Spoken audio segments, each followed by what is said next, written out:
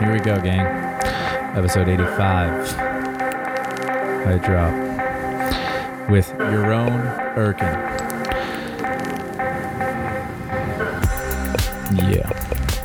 What a G. This guy is just a badass, and he's an artist out of New York who's doing all sorts of really cool things. Namely, he reached out to me initially to work on this project that he has. It's an art gallery that's parkour themed and about flow state and meditative state and how they all intermingle. And also he's done a thesis on how parkour athletes and skateboarders and other artists repurpose architecture and repurpose spaces to their own delights and kind of the origins of that. And we talk about these projects a little bit, and we just talk about all sorts of really interesting things. He's a really cool, gifted mind for parkour, and some injuries kind of took him out of, the athletic side as much, but he's been contributing so much to parkour, and you'll have met him or known him probably if you're embedded in the community really deeply. And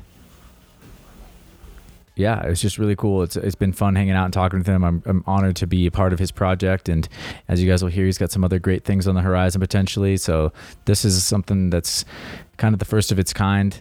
He's doing a visual gallery, a digital gallery, which is pretty badass. And we explain all of that, and we talk about all sorts of things. We get real deep into our philosophies on parkour because that's very intertwined with the theme of his art project. And so I hope you guys dug this one. It's been a really good pleasure for me to talk with him, and he interviews me a little bit, which it's fun to get out some details about old challenges and the ways that I think about things. I always appreciate that because I don't always think about this until the question is asked. So thank you, Yaron, for everything you do, and we'll have him back on as soon as we can and when it makes sense, because that art gallery will launch later this year, it sounds like. So here he is, and thank you guys for listening. How should we get started? Do I repeat the same type of questions, or should we go into updates first? No, yeah. Tell me what's going on with what are the updates with the project? Yeah, so a gallery space. Was hoping for it to be physical. Mm-hmm. Now it's seemingly harder. With the virus, or just? Yeah, the virus mostly. Just where am I going to have a gallery space during COVID? So I am looking into making a virtual gallery now. Whoa, what does that entail? So let me send you a link in chat. It's called implied.gallery, I think. Let me just double check. I don't want to give you a virus. Yeah, that should be right. I got a healthy immune system, dude. It's all good. You can send it my way. I'm not gonna be too shy about it. Hey, as long as you're inside. And I'm not, actually. That's one of the reasons you got a healthy immune system, is if you have to go outside, you need vitamin D. It's good for you. That's one of the things that I learned at my new job. Dude, this is cool. Is this yours? No, this is my friend's. Oh. But click around and get closer to things? Yeah. This is kind of my plan for what I'm doing with mine. Mm-hmm. Except his looks like a gallery space. I'm debating making mine look more meditative looking. Oh, yeah. And abstract. Just because if it's in virtual reality, might as well make it more virtual. Mm-hmm. So I'm debating the pros and cons between them. So my current plan is to foremost make this gallery space online and virtual so I can put it out there. Yep. And then show it to people and be like, hey, this is what I want to do in your gallery after COVID. Did this work? Sick. Let's make it happen. That sounds awesome.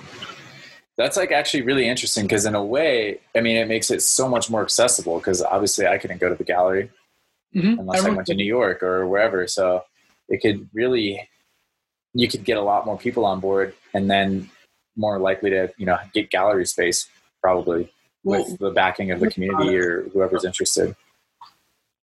What I liked about it was, parkour being the sport that came from the internet, that having a gallery that's online kind of makes more sense for our sport. Yeah. So I'm actually more than, I mean, it does take away the cool factor of it in a way because it's not an actual gallery, but I think it's a good first step.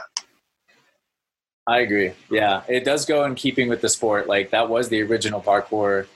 I mean, it has always been a virtual art gallery in a way, you know? Exactly. When you think about it, it's like we all just making art, making videos. And until you kind of get off the ground and start traveling and meeting up with people and seeing spots in person, like that's all you have. And that's where a lot of people's inspiration came from, was just the videos, right? I mean, everyone I talked to is like, I saw a parkour video and I started being like, whatever. I saw Jump London, I saw Jump Britain. So yeah, like same with me. Same for me. It was, what was my first video? Professor Longhair, I think, and Lee Evolution were my first two videos. Oh yeah. So like the sport came from YouTube and the internet for me. Might as well just portray it, you know? Yeah. And it also goes in keeping with, you know, overcoming obstacles and shit, you know, it's like, all right, you gotta get work with a virtual space. And now they're giving you the opportunity to figure that out, which is really cool. But why I think it's cool though at the same time is because it's this virtual space and parkour has always been virtual. Maybe I can make the gallery kind of be an homage to like the past and how we like, and almost like the history of parkour I can somehow portray. Because what I'm thinking now is if I'm creating a virtual gallery, I have infinite amount of rooms, right? Like I have nothing. Yeah. Yeah. So maybe one of my rooms can be for this project. Another one could be for another parkour project. And I can just create a parkour museum. Whoa. Parkour Hall of Fame, dude. Yeah, literally. Right now. The Parkour History Museum. That's so epic that you're like, oh man. Write that down. Parkour Hall of Fame. Yo, this is actually super cool that you're maybe creating this virtual museum and you can start putting together. I mean, I don't know what you want to do with it, but that's like really interesting. Community, right? Yeah. Because there's such an evolution, you know. There was obviously everything that came before them even putting it on video, you know, all the like training of the Yamakasi that you hear about and you can read about, but it just was uncaptured. And then as soon as it started being captured, it like transformed and like caught fire basically, or like all around the world in some like ways. 2004, I think it was, like when it got viral. And it's interesting to see the progression too, because at one point manpower gap, right, is like this insane. I mean, it's still a huge gap, but it's just like, it looks absolutely untouchable to like you as a civilian or somebody who, you know, has never trained parkour yet. But now it's like, I've never been there. I've never seen it. And I don't want to sound like arrogant or anything, but I'm like, if I go there, I'm going to do that gap. Like I would go there and I would be planning on doing it, like knowing that I'm capable basically. I feel like you are. just comparing like myself to what's out there and like using, you know, whatever. And so it's so interesting that like you can, it's changed. Obviously like tons of people have done it now. There's people who've jumped it barefoot and then flips. Barefoot? That's like, oh yeah. Did not know that. That's crazy. No roll either. Just a straight height drop. Slap out. I mean, it looks like you can pile the rocks up and make like not a pad, but like a sort of, the looser the rocks are packed, that's always going to help a little bit with the absorption. But anyway. That's so funny. I had no clue. But yeah, Parkour Hall of Fame. Good idea. Might end up turning it into something like that. I already found a sick domain name. I haven't gotten it yet, but I found it for $35 and it might as well. But I might now switch it to Parkour Hall of Fame because that's not taken. InTheZone.io. In the zone. Ooh, yeah. But yeah, because, I mean, yeah, that's kind of like the theme of your project, right? It's just that meditative state, that zone, the flow state. But like also it could mean a lot of other things, and that's a really good domain name to have. Mm-hmm. It could be used for like any meditative practice. So like InTheZone.com is untaken. .io. Oh, .io. Yeah. And that's because it's a virtual gallery. .io is like what is .io? No, do you know? Well, .com, I think this means .commercial. Mm-hmm. It's just the most popular one because it's one of the first. But there's millions of whatever. So there's .live, .me, .journal, .world. Everything. There's .crypto now. I got some crypto addresses that are like unstoppable blockchain domains that you don't have to re-up on the subscription anymore. Oh, really? Like it's not. I don't think it's. I haven't looked into it because I haven't had the time. But I don't have like a way. I don't know how easy it is to build a website on the blockchain anymore or right yet, but it will be easy enough, I'm sure, soon enough. And I like the idea of these unstoppable domains. You don't have to re-up. You buy the .crypto or the .zil is what it's called. Mm-hmm. The company that's made the token or whatever. It's complicated. I don't know if you're into blockchain or crypto. I don't know anything about it yet. But basically, they're trying to like kind of decentralize the web. So you have a host, right, for your server right now? Yeah. Or you have a host, like you buying the domain name from somebody. Yeah, but that person is like, they're the mediator or whatever. They're the arbitrator of these .blank domains, but they can control it basically. And the blockchain and all this, decentralization movement is all about taking the power and giving it to the individuals and not having any middlemen. And so these blockchain domains, I don't know. I haven't like done the science and like, I don't know how it's coded or anything like that, but apparently that's the future is this free internet, this decentralized web where basically you won't have, there won't be anyone who can moderate or shut down a website or pull it off or censor things, uncensorable content. And that's called Zell? What's it called? .zil or .crypto is what they're like. It could be, for all I know, it could be a complete scam. And like, it's just, they're getting people that are into blockchains and stuff buying these domain names, but they never have value because if no one adopts it, if no one starts using this decentralized web platform, or if everyone starts using it, but they don't use .zil domains, it might have no value, but they're selling these domain names and for one-time fee of whatever it is. But my concern is if someone just owns it, what if like there's a corruption where like, someone just takes your own Erkin.zil and then I just can't ever get it back. There's no renewing, right? Yeah. Well, you can still sell it peer-to-peer or like whatever. They can sell it for hundreds of thousands of dollars. Yeah. Yeah. So that's a little scary. It is a little scary, but also isn't that the same case with .coms and .ios? It is. It's like someone could still like hold that over your head. Like Yaron Erkin is they could just be like, we're not selling it to you unless you give me a shitload more money. Or, there was a whole thing even with Adam Dunlap and parkour.com and like all this other shit that I don't really know that much about, but there was a whole thing where the guy that has the Take Flight brand, Adam Dunlap, have you heard of him? Yeah. He had bought like some domain names of athletes and things like that, there was a whole debate about that. If I'm understanding it properly, every single year it has to be renewed, right? So if someone wants to get parkour.com back from under Adam Dunlap, they just need to go to the fence faster than him the next year. Yeah.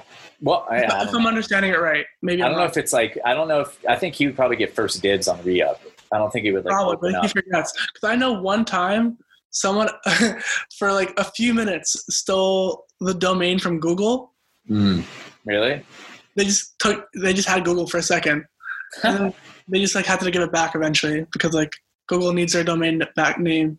Yeah, that's like that might have been like the wild web, like when it was first getting started. I don't know. Anyways, we're getting a little off topic, but it's like it's interesting to see. I like the idea of it because I don't like, GoDaddy or I don't know where you buy domain names, but like I don't like having. I don't like because a person is probably more reasonable than you might think. Like maybe not. Maybe it's a person, but who's gonna buy your domain name? Like, why would they, Luckily for me, my name is unique enough. Yeah, your name is unique as shit. So you probably don't have to worry about it. But even if you did, it's like .com. Like, that's mine. Oh, nice. Yeah, there you go. I feel like people whose name, even your name, bro. No, actually, your name's okay. But, like, I don't know. No, my name's too common. I can't get it. There's a realtor that has my name. JohnHam.com. Like, that's going to be taken. And it's not going to be given back because the other person wants it or thousands of other people want it. So it's just like hard. Yeah.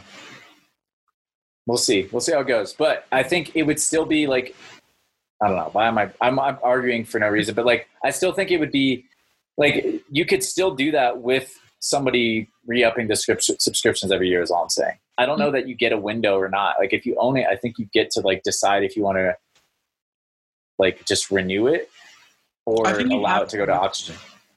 Yeah, you have to renew it, but I wonder if there's actually even a window normally, or you decide if you let it get exposed to the open market, or if you just keep renewing, it's never actually for sale or whatever.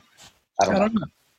But anyway, interesting stuff happening in the blockchain domain. So I guess to bring it back to the project, I've interviewed like 8 people now. And so I have like 14, 15 hours of footage I need to then transcribe. So I was going to do that. And my parents were like, there must be a more efficient way. Like some kind of like automatic transcriber. And there is. And so I bought it. Oh, yeah. And it saved my life. I'm doing it in minutes. I have this app called Descript. If you need it, it's super helpful. Ooh, I might have to get that because people would love to have that probably for the podcast episodes. Like a text version could be really cool. Yeah. I know some podcasts do that. Like Reply All does that, I think. I don't know if you listen to Reply All or Giblet. No, I don't. But I can share my screen and show you how it works. It's really cool. Just for a second. Do you see it? Oh yeah. So this is mine with Joe Hendo. Dude, I wonder if it has a hard time because Hendo's got the thick accent, you know, or whatever. If it like has to switch back and forth between like British and English. Look, it automatically like transcribed like even by people. Like they know which one's me, which one's Joe. I already That's Sketch actually now. It's the deep fake software, right? It's like the deep fake, actually. They're getting Joe Hendo data. They're going to be able to transcribe him whenever. But now they know his voice, right? Now they know his voice. But like I'm taking like my favorite lines from it. So like this is where like I took out from like Joe's. And then eventually when I re-interview you, I'm going to do the same process. Just really efficient. Yeah, that's awesome. And then the other thing I was talking to you about last time, not to get off topic, was I was telling you about my other class project. I don't know if you remember my thesis that I'm working on. About like public space. Oh, sort of, yeah. Yeah, can you remind me? Refresh my memory. So I finished my presentation on it. I could even share it to you. And this is just like my pre-thesis presentation, so it's not like the actual final one because that's next year. But essentially, let me just read you my my thesis out one more time. Sorry for the disorganization. Yeah, it's all good, man. Project proposal. How you been? How's your new job, or what is your new job?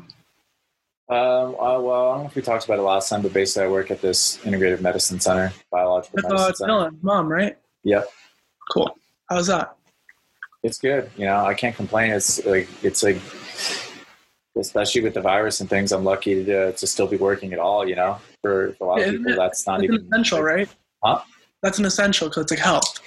Yeah. I mean, there was definitely a lot of limitations based on, you couldn't do just any procedures yet, but we do offer like emergency procedures, and yeah, absolutely. It's essential. And not only that, it's like the whole approach to medicine that they take is so the answer for a lot of the things that people are talking about right now with the virus, because it's all about upbuilding your immune system and like being in control of your health in a lot of ways that people kind of reactive more these days, and they just kind of wait for themselves to get sick, or they, that's like a lot of what the current model is based on, is just being like a really, really good responder to a shitty situation. But there's not as much emphasis on, and even, even what they're doing sometimes is corrective work. A lot of it is because people get sick because of, I could go on for days, but basically it's really fascinating because it's taught me a lot about the immune system and the human biology that I didn't really know existed, and like how it worked. Mm-hmm. And it's just given me a lot of like peace of mind. Like I'm sure there's a lot of people that freak out a lot more than I did during this time, just because of the unknown. Whereas I kind of feel like I know a lot more about how viruses work and how my biology works, and like how to keep myself safe from any kind of virus, even if it's like right in my face or whatever. Yeah.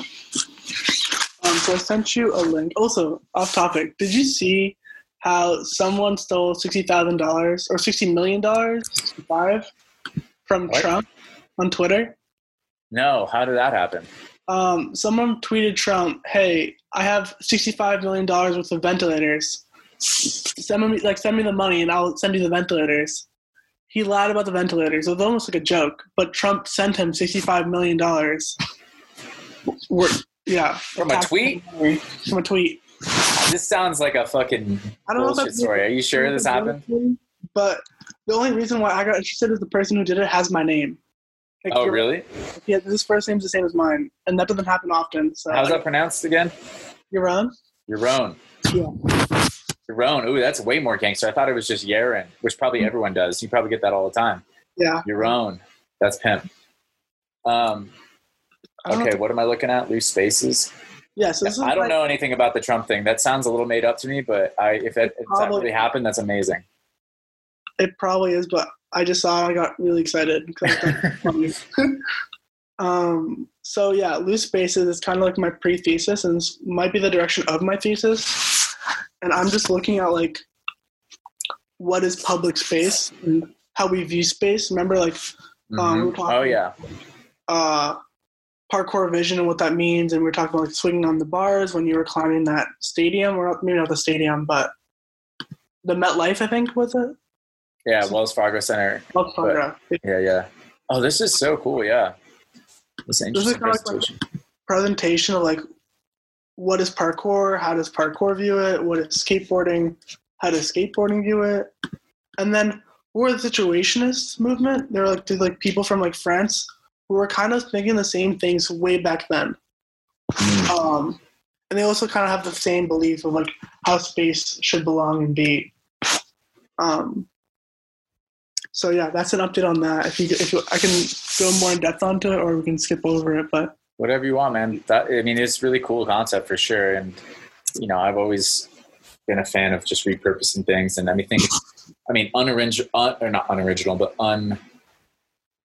undoing the definitions and expanding or breaking borders and barriers. Like that's such a important part of our culture, but it goes so deep. Like you're saying, like I don't know about these situationalists or whatever, but it's just creative thinking, innovative thinking is like so much what art is about. So it's really cool. I can like read you like a quote or two. Let's see. So it's a good one. Oh yeah, space. The theory of the derivae. So there's this guy named Guy Debord, and he founded the Situationist International movement, and he thought of this like concept of the derivae, and the derivae is one or more persons during a certain event, certain period, drop their usual motives for movement and actions, their relations, their work, and leisure activities, and let themselves be drawn by the attractions of the terrain and the encounters they find there. Which is like kind of what we do as parkour athletes. It's like we stop our normal life per se, right? Like school, work, and we just go out and jump on things. Yeah. Oh, I love it, dude. I think the original, I don't know. I really don't know, but I think one of the most original versions of that is surfing. I think surfing is kind of like the genesis of like people doing some of this stuff, like playing for play's sake with their environment, Yeah, I should look into them. It's one of them. I don't know if it's the one, but it certainly spawned skateboarding, and that, has influenced parkour a lot, I think. Yeah, maybe rock climbing too. Yeah. Well, rock climbing goes further back because actually it had like a utility that was. Yeah, I guess that's not less play, but more use. But yeah, rock climbing is pretty recently as like a recreational activity. It's actually, I don't know. I should shut up. I don't actually know the history of climbing, but I think that it's like climbing gyms are pretty new concept. Yeah, but climbing mountains still doesn't have a purpose. And you look at like people that, the first person to climb Everest, what was his name? Oh shit, whatever. I used to know these things. That might come to me, but like that doesn't have a purpose. That's just for the sake of it too. That's just for the accomplishment. But it is fascinating to see like what the way space influences the way that people think. I just heard a guy recently talk about how in Russia, they designed the whole cities in Russia. And I've never been to Russia, but there's certain cities that are designed as purposely to influence people's psychology and make them feel small and insignificant. they would make the roads and the buildings like huge, humongous. And like, it's like that, I mean, it's crazy to think that that'll actually influence people. It's like, yeah, you will feel small and insignificant. And what does that do to the human psyche and the culture there? That's also similar to what, I could be messing everything up, but this guy named Le Corbusier from France, who kind of invented modern architecture. Like, he is the guy you can thank for it. But he came from like brutalist ideas. I don't know if you know what brutalism is, but like, I know what it looks like because it's brutal, baby. But I don't know, like, I don't actually know what it is. Like, all of our favorite parkour spots.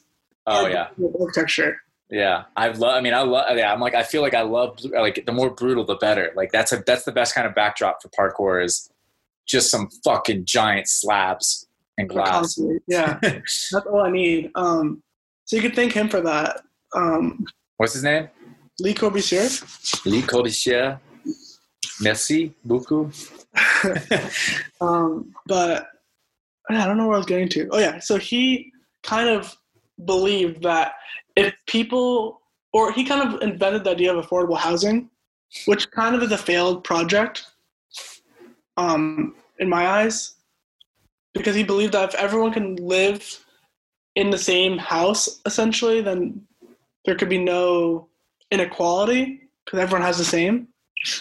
But in the end, that doesn't work because there's like crime and corruption, and like think about like the story video with Thamsteed, like it like brought up like a lot of violence and hidden pockets that the cops couldn't see. Yeah, it just didn't work out. Sadly, it was too utopian for our society. Yeah, it gets really tough, dude. That's a whole other story, but that's like some interesting stuff when people try to kind of create equality across the board. I mean, that's a really fundamental debate.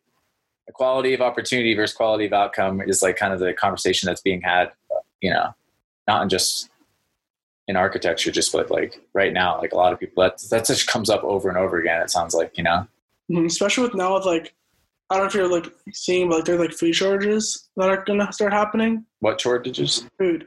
Oh yeah. I didn't know when or where they're starting to happen. Well, they're going to start happening soon-ish. Damn. Yeah. Just the meat production is slowing down. I did see some things about the meat. Yeah, it's pretty wild, man. That's another thing. Okay, again, like throwing it back to the work that we do at the Human Universal Health Institute is what it's called. It's like we have our own permaculture garden. That's like a nonprofit garden, and it's just like that's another thing I've been learning about is like how easy it is if you do the right things. It's not actually easy. Let's not get it twisted. But there's a lot of like sustainable methods to growing like shitloads of food that are really good for you. Yeah. They're not meat. So there's a concern maybe about calorie intake and that. I used to work at a farm for 4 years. Huh? For 4 years I used to work at a farm. Oh, really? Yeah. I love farming actually. So good for you, man. You probably super in touch with nature. During those times I was, and then I went to New York. Now you're out of touch. You're in touch with the rat race. Oh, dude. Me and all the guys are friends now. But it was just really cool to like eat what you make. Like I feel like it gives off like humans have kind of lost touch with food. Big time. The process of food. And when you grow your own vegetables and you feed your cows that eventually get slaughtered, like you kind of understand the weight of everything. Yeah. I really like appreciate my experience from that. I think everyone should go to work at a farm for like at least 2 weeks. Just understand like what that means and like how we're getting fed. Mm-hmm. How are we getting fed? Yeah. No, that's a really good point. Like why the food shortage even happening? Can't we just like have farms in New York? Yeah. No, it seems like we're going to have to move that direction, right? Where things are a little more localized and a little less, again, like with the blockchain, things are just needing to be less decentralized. It's not sustainable. We need to be like ant colonies. We can't be like this imperial, hub of just like all the milk. First of all, like forget like if it's even good for you, because that's a whole other conversation, but it all is like coming from this one giant milk conglomerate. Yeah. That just like the fact that it is made that way, it's like, cool. They have this infrastructure where they can distribute milk to a shitload of people, but the milk quality suffers. And then like when a crisis hits or something, everyone's fucked because, now no one gets it or no one gets the grains or whatever. But these smaller projects, these smaller farms and things seems to be a better answer. To a degree, but like I feel like smaller farms are growing to become bigger farms, right? Like that's kind of how capitalistic society works, where like eventually there's going to be a monopoly over anything. Yeah. That is like a fundamental law of nature. It seems like, this aggregation of resources just so like no matter what polarizes. It's going to end up happening. I think like Facebook has like a monopoly over like social media, if you think about it in a way. Oh yeah. Well, and maybe the monopoly can exist still, but it just needs to be, instead of like giant farms in Kansas that distribute to everywhere or whatever, wherever the grains come from, the corn or the cows or, the meat, it's like they have to like pocket it into regions and into local like counties and stuff more. Like a tax? No, just like it's still like this giant company, but instead of having one giant farm in this state, they have to change it up so they have like, Amazon has like a better model in some ways. Like they have multiple distribution centers and like, there's just lots of more localized versions of what's happening. You don't have to live in the same vicinity. Part without completely restructuring infrastructure, because the way it works is we've like essentially carved out America to let the middle of America be the farmland and everything else being the city land. So that's where all the farms are going to be, unless like we end up having like farm cities. Yeah. Well, like you said, there's got to be room for farms in New York. It's not the best climate for some of it, right? For sure. I think agriculture, yes. Yeah. I hope we don't do like poultry and like meat in New York. I feel like we've had the meat market. That was not a good thing. What happened with the meat market? I don't know about that. Much Chelsea Market now is like a boutique Soho like type stuff area. I don't know what's wrong with it, but it doesn't exist anymore, and there's probably a reason for it. Yeah, well, we're all figuring it out, right? We don't know how sustainable these cities are, like big ass cities, and they liken to like the Roman Empire or the Zulu Nation or like some of these like ancient civilizations potentially of just like we don't know exactly what works yet. And it always has to get updated, right? Yeah. It has to. And everything's moving. I'm reading this book, Sapiens, right now. So this is like what I'm thinking about, obviously. But it's like everything's kind of moving in this certain direction already of just, even though we have to like be more articulated and like, I think localized in certain things, the big picture is that everything's moving towards this global unit now where, it's not even enough for Facebook. Facebook owns the social media, right? But not just for their country, not just for the United States, but the entire world. It's like now everything operates at this global level. It's insane. So it's hard. Like I think we have become practically fully globalized as a world, but there's so many pockets of like how do you deal with corruption and different goals of areas in a globalistic sense? I guess I don't know how to explain that better. Like, yes, we're all globalized and our currency is all globalized too. If you think about like how our currency works, but there becomes an issue when like, what happens when part of a missing link, or if a link becomes missing or stops working properly in this like global unit? We don't know, man. We don't know. I don't know, man. Hopefully, like when shit hits the fan. Hopefully, shit doesn't hit the fan. Hopefully, it stays on the fucking walls in the ground. Maybe would be even better. What I've been enjoying is the fact that like humans are not affecting the earth as much, and now like climate change is getting better a little bit. Oh yeah. You see those little like bacteria that are back in the ocean that's like luminescent. The bioluminescent plankton. Yeah, so cool. Yeah, dude, that is cool. I was in this isn't good because this is like contributing to it, tourism, but I was in Vietnam last year and I got to swim with that shit. And it was like, what in the world? And they were all dying. Like wherever they are, they're probably they're getting back in those bays too. But damn, dude, some of the tourism shit that I saw there, it was just like, I felt really bad just for being there because I was like, don't you wonder how the world looked like before we were here? Like oh my God. It's like, there's so few untouched places now. It's like, you have to go to the bottom of the ocean to figure out what nature looks like.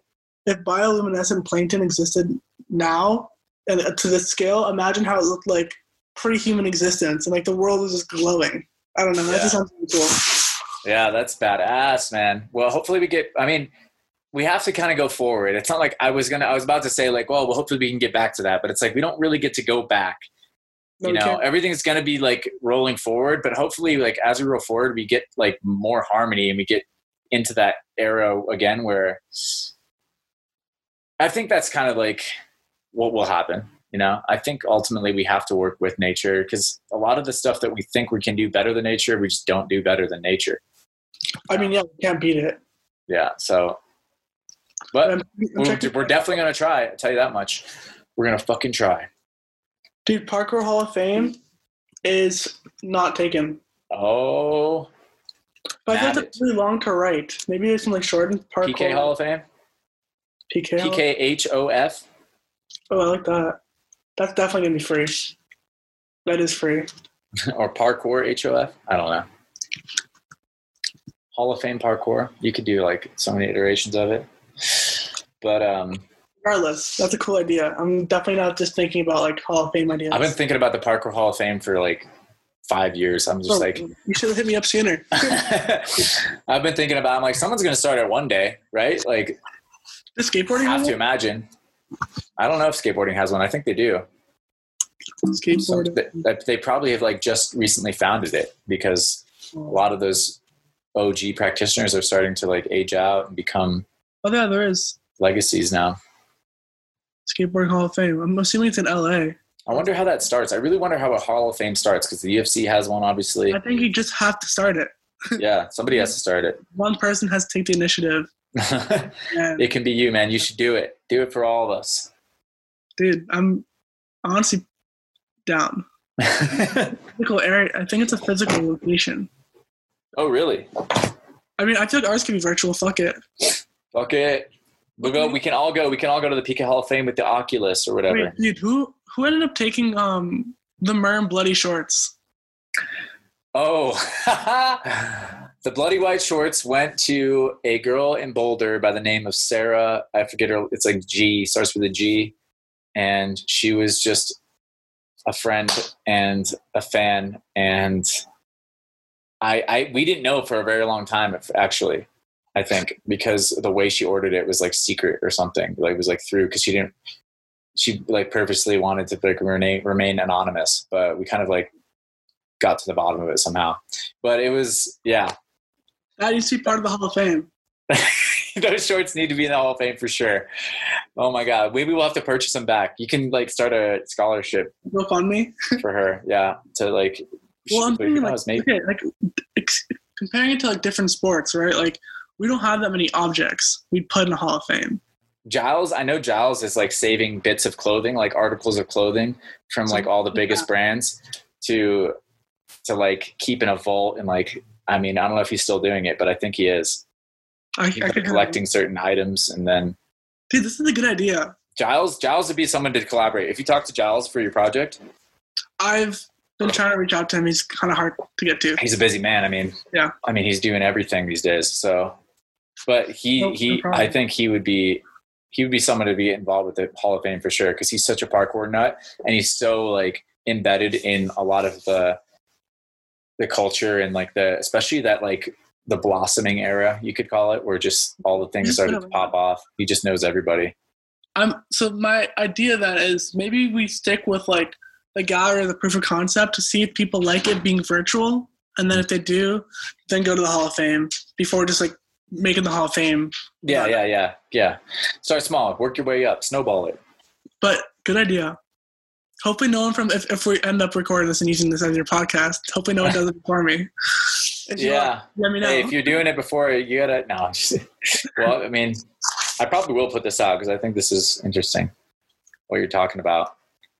But yeah, okay, for those who don't know, yeah, I mean, like maybe we should get into your project because we've been skirting around it for like the last hour almost. But it's been so much fun. But it's like you're putting this art gallery together and it's about this flow state and the meditation. Is there anything else? Because we talked last time about, just you talking to Dom, you're talking to Hendo. I don't know who else you're talking to, but we've talked to Max, Parker, Keelan, cool. AJ from Texas. Yes. Been reaching out to Benj. Let's see if that happens. Come on, bench. He's a busy man. I mean, those store boys, they're crushing it out, dude. They've been killing it. Did you see this video, by the way? The what? The relay video? I did. Yeah. I love the drone shot. So cool. Yeah. Who flew the drone? Who flew it? I think it was Sasha. Oh, Sasha. Okay. I was like, I thought Toby was the main pilot for that, but he was in it. So then I was like, what the hell? But anyhow, that's amazing. Yeah. That was a sick shot. It's actually pretty wild to think they got it on the second try with all the complexity. Yeah. But I'm trying to make it my new desktop saver. Just have it go back, going in the background. That'd be cool. That's legend. Yeah. Okay, we keep on going off from topic, but I can reintroduce the topic a bit. Just let me know what questions we needed to answer still for you, because I feel like I've already got enough. All right, if people listen to this as a podcast, that was juicy enough. So now we're going to get into more of this project, which I think is also going to be really juicy. Cool. But I want to make sure you get everything you need for your project. I appreciate that. So I wish I listened longer. I didn't finish listening to our previous call. So I'm hoping we have most of it, but I think let's talk a bit more about how you view yourself in the flow state. And maybe we can go more in depth about that one clip, because that's the clip I'm going to use. Okay. So your manpower moment. My manpower moment, yeah. So we can talk about your NPM. Hashtag manpower moment. So we can talk about that some more. I don't know, because I wish I finished listening to it. Well, it doesn't matter. If there's overlapping material, it's all good. Yeah, I guess it'll just be more refined. Exactly. So we can go back to the beginning, I guess. And in this weird episode, I'll be interviewing Brandon. And this is the flip. Now I'm getting interviewed. So I guess what is meditation for you, Brandon? Oh yeah, I remember this one. What I described it as last time, and I stand by it, is just anything that pulls you completely into the moment, into your experience, into the present, and out of thinking either into the future or thinking about the past, basically. But just experiencing life, I think, is a kind of key stone to the experience of meditation. Mm-hmm. I'd also describe it as noticing, just awareness. Your awareness is completely open. Yeah, I'd agree. Would you say that's the same as flow state, or is flow state different? I think they're probably different. I think they're probably distinct. I think that flow state, when I think of flow state, or at least I think it's a meditative state, but it's meditation can have lots of different iterations. You can be focusing really, really. Meditation is more of a practice, but flow state is what you're trying to get out of your meditation almost, which is this absence of self. You kind of actually lose yourself in the moment completely. And I think meditation you can do without doing that, but I think sort of flow state is the target that you're trying to hit sometimes, or it's at least an iteration of meditation that's really powerful, which is just you disappear. You're so in it, you're so in your moment that you become one with, everything that's around you. How do you get into it? Lots of different ways. I think you can get into it.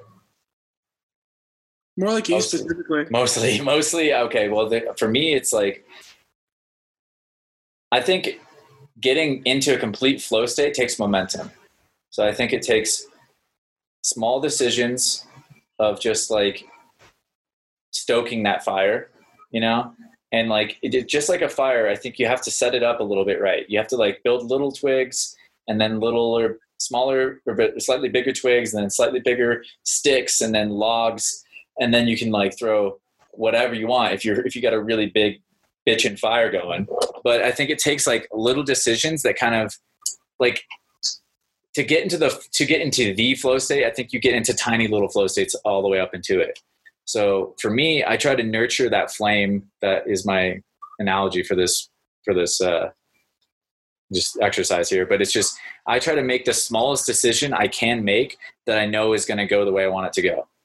So I try to like picture, for me, it's kind of like trying to predict the future, kind of, or just trying to imagine what it's going to feel like in the present, really, but in the future, like, all right, I'm going to try something in parkour.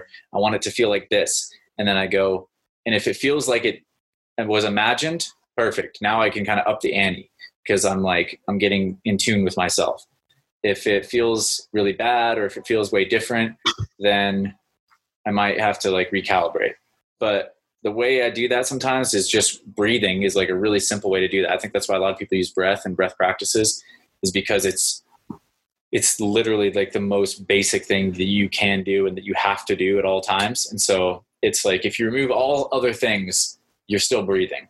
And so that's one of the perfect things to focus on, because it just brings you, it's like the essential. It's like the absence of any other distraction. You're not trying to do anything. You're just trying to breathe the way that you want to breathe. And once you kind of get control of your breath, then you could take it further. And that's when I'll do like visualizations, which I kind of just mentioned. And yeah, and then I think it's like for me, when if we're thinking about parkour, I think flow state happens a lot of places, but if we're thinking about parkour, it's just, just getting myself into a state where I'm paying attention to what's in front of me and I'm making decisions that are building momentum in a way that's just like confirming my belief in like what's happening around me, which ultimately comes down to just being like, okay, I notice what's happening, and just, it's really just paying attention. It's just stop thinking about shit and just like see what's happening and like interact with it, which is really hard to do. It sounds kind of vague, I guess, but it's just really trying to get my voices and my head and stuff out of the way, and like not thinking about things, but just engaging with something. Yeah, I would say that is what the flow state is, when you like lose your distractions and you pay attention to what's ahead. And like I think a big part of the flow state, from what I've learned through these podcasts, is like small progressions that lead you into a confirming state of mind that you feel like, okay, I know what I'm doing. Copy it, paste it, follow through. You're doing the right thing. Yeah. It's a questioning. You'll enjoy it. It's a questioning, I'd say, even. That's what gets you engaged. Because like, let's say you look at a big ass fucking challenge. Like one that I did recently that was scared the shit out of me when I got there, but then ended up doing it, was, I don't know if you saw, I went to Hollywood, and there was this like famous skate spot there, the Hollywood High 16 stair. Cool. Yeah, I saw that. And I'm a skateboarder and big skate fan. And so like I was inspired by the spot, and I definitely went to look for a jump. I was like, I wonder if there's any gnarly things you could do here that's not skateboarding, but parkour. And I saw this fucked up jump. But like you just said, it's just like, but I just started asking myself the question. I was detached from the outcome. I wasn't like, I'm going to do this jump today. If I don't do it, my life sucks. What I did was just like, all right, that looks possible. And I was like, that's possible. Someone could do that. I'm like, wonder what you would do if you were going to do that. And I just started like playing with it, And that was one of the things I learned really early on, was just don't get attached to you doing it, because that's the one way to fuck your shit up and not be able to do it, is because if you really like have to do it, you're not going to be clear-headed in like what the next step is to get there. And so I just thought of the smallest thing I could do, which was, I was like, well, let's just see how my legs even feel. Like, that's a fucking heavy drop. Like, can I take a heavy drop today? And so I just started taking a little bit heavier drops and doing some small prees. And I just completely put it out of my mind. And I was like, my legs do feel good. Then I could kind of like see this replicable, where it's like similar scale jump this way. And I always try to stay building momentum. Like, I don't like to do something and fail it and then have to retry it, especially as I'm like building up this flow state. And I'm trying to, in my post about it, I called it opening up a portal. Cause like, I think that's what you're kind of doing. It's like, you're casting like all these magic spells. You're almost like saying the right words and like reading from the book of whatever, like your own little parkour spiritual like seance that you're conducting, to like open up this portal for yourself of just like, yes, I can do this today and I'm going to make it happen. Which is just like, for me, I don't want to fuck up any lines in my scripture. I don't want to fuck up any lines in my spell that I'm casting basically on myself, and this is like mystic language or whatever. It's not like I actually believe, but it's good. It's a good euphemism, I think, where it's like, all right, if I can do it this way, then I can take the next step. And so I started just laying down layers, and eventually the jump all of a sudden looks doable. And then you have to make the decision, I guess, like, am I doing it right now? And you're like, yeah, I want to do it. And then you go do something, and then it's crazy. That's it. Because I didn't expect myself to do it, that day, that jump in particular. No, it looked to a rail too, right? Yeah, it was like a skinny little like door gate thing. And yeah, I mean, I think it's totally, I wanted to front flip out of it, and I think someone still can, but it's really hard because you have to be really strong. I wasn't quite conditioned enough for my legs to take the impact the way that and it's really precise because it's skinny. So even if my legs are strong enough, you still have to like land in the right spot. It's just a beast, but I think someone could stick it if they're strong enough for sure. Holler at them. I don't know who it would be. I think maybe like Engis or like somebody with a fucking crazy, Callum, obviously the big lifters, but I don't think it's like, that's the kind of thing where I wouldn't want to stick it. It was never my intention to stick it. I wanted to get myself a nice slow bounce on it so I could front flip out. And I almost ended up sticking it by accident that way. But I would never try to stick that jump because it's just, I don't believe in putting that amount of force into my body just to like show that I have control over this thing, just because I knew it would take too many attempts to get it. It's just like, if I'm going to do that, it's going to be hard on my body. I'd rather come back and let it happen naturally. I don't really aim for it usually. I usually go over.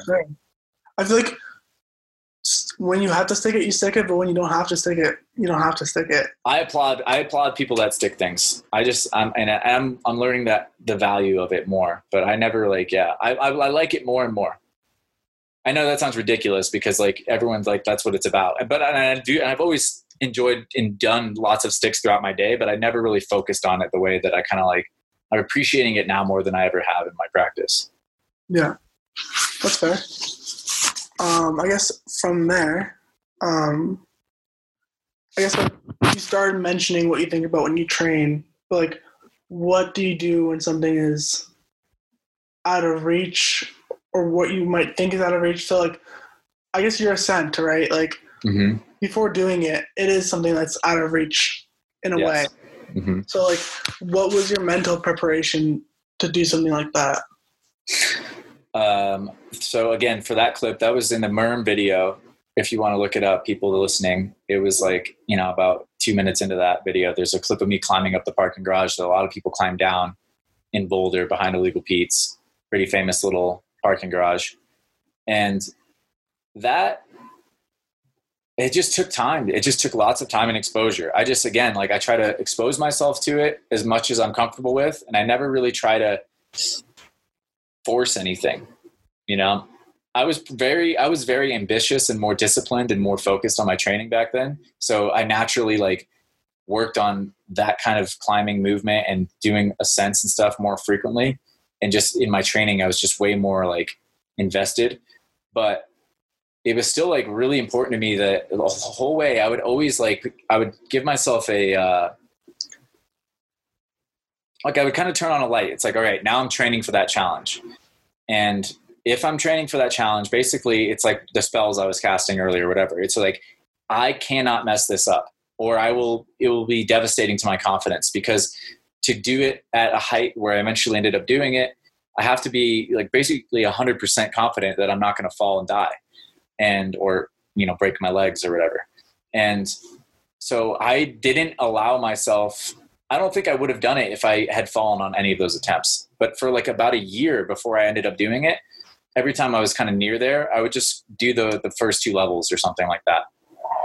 And the first level is bigger than this. That's one of the things about that I liked about that challenge. The first level is actually the hardest one from where I decided to do it.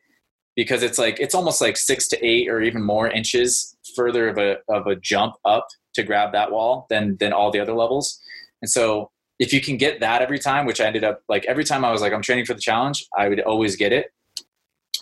And basically that's what I did, is I just really built up a lot of confidence in that very specific movement, to the point where I realized that there was no reason except for me hesitating or being fearful or, cultivating a kind of a thing that I did not want to see in myself, for me to miss a challenge like that when I was focused.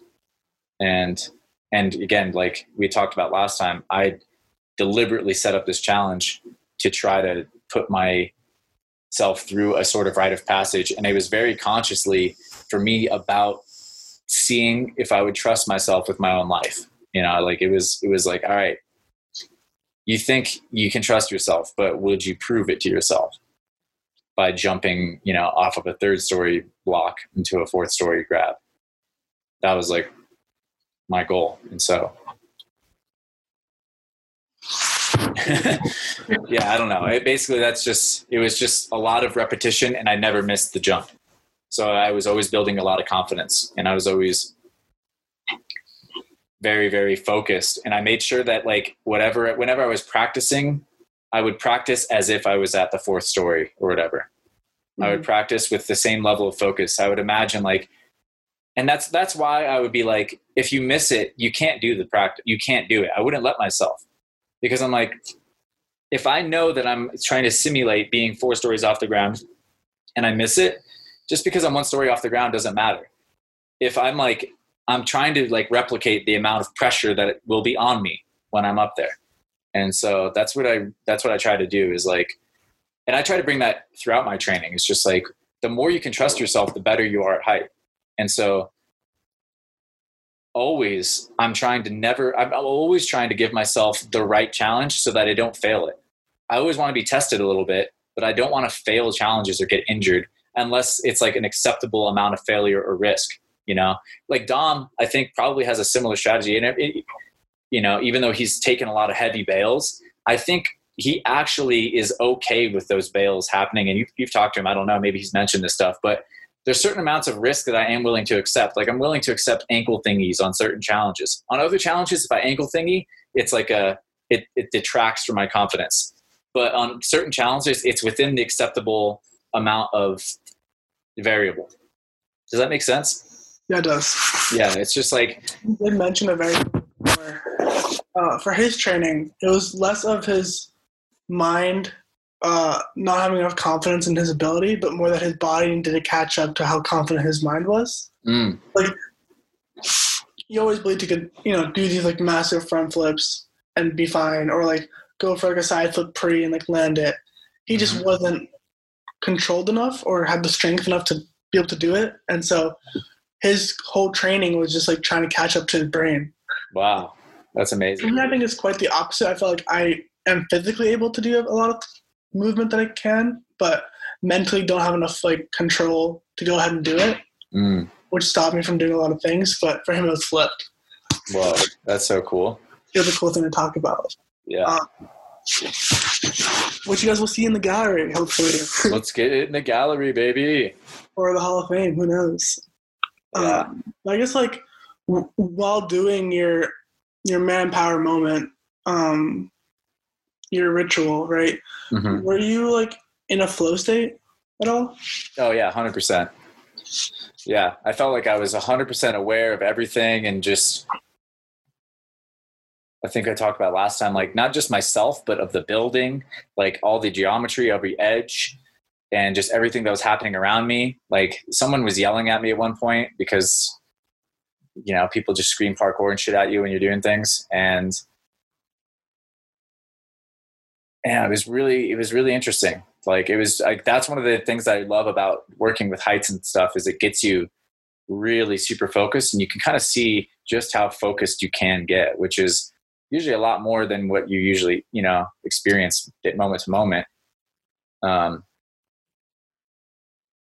And it's a good feeling to know you have that capacity, because you know that, and to be able to control that capacity. It's one thing if it's forced on you and you're like in an adrenaline moment, but for that challenge in particular, I was like pretty adamant that I didn't want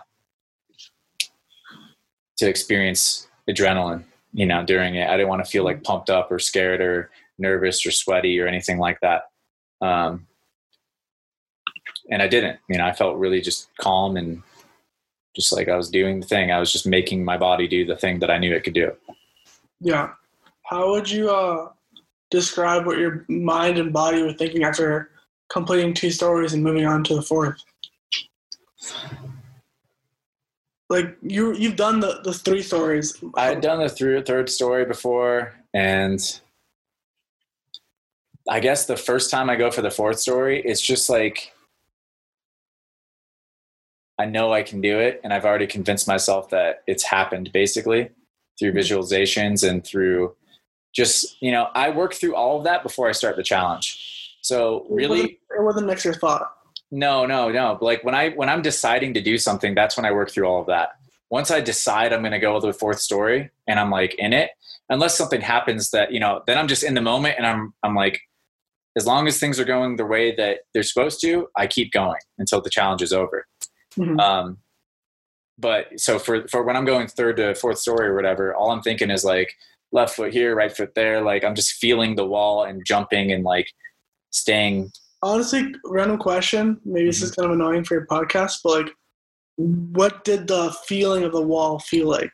Like if I'm trying to like pretend I was you, how does this like climb up this parking garage feel like? Because I feel like while watching that video that I made of you, like the loop, it's kind of like, what is your mind thinking about? And I kind of want to know.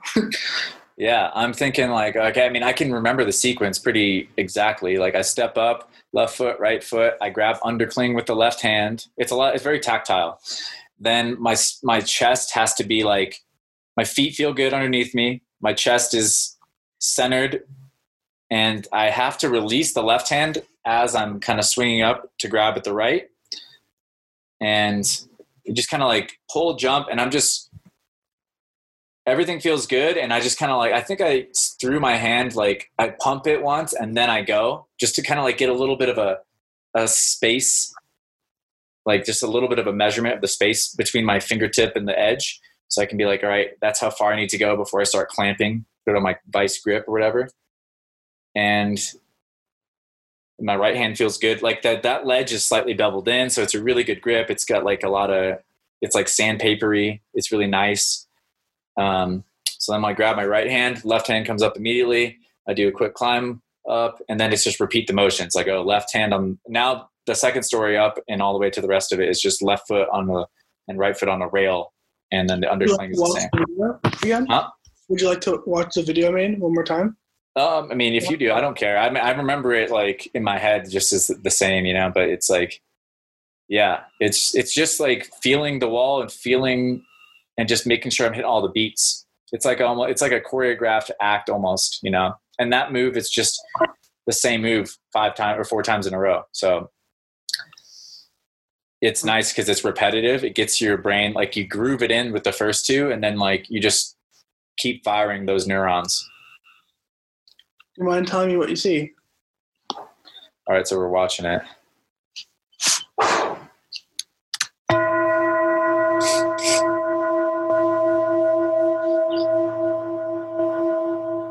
Yeah, I mean, I'm just pulling the rails up. I'm just feeling everything, and I'm feeling my foot on the wall, and my core is just tight. And I just step up. I wipe my hand. It looks like on every in between each level, so I can make sure that my hand feels the right like texture as well against my shirt. And yeah. And it's not a very big jump, but it is very scary because you have to let go before you can grab it. If you're my height, if you're a little bit taller, you might not have to. If you have like a super long wingspan. I remember Joel Egeman. He was like there with us one day, like the first day we actually ever trained in that parking garage, like years before this. And it was actually one of the first days we all did descents, I think. Like him and I and Dylan were all training, and he could just standing like do it because he's just so tall. But even he was just like, this is fucking weird. Yeah, so that's that video. I have so many other versions of it. Oh, word. Which what I want. Also, like if I want it in color, black and white. Oh yeah. Just trying to decide.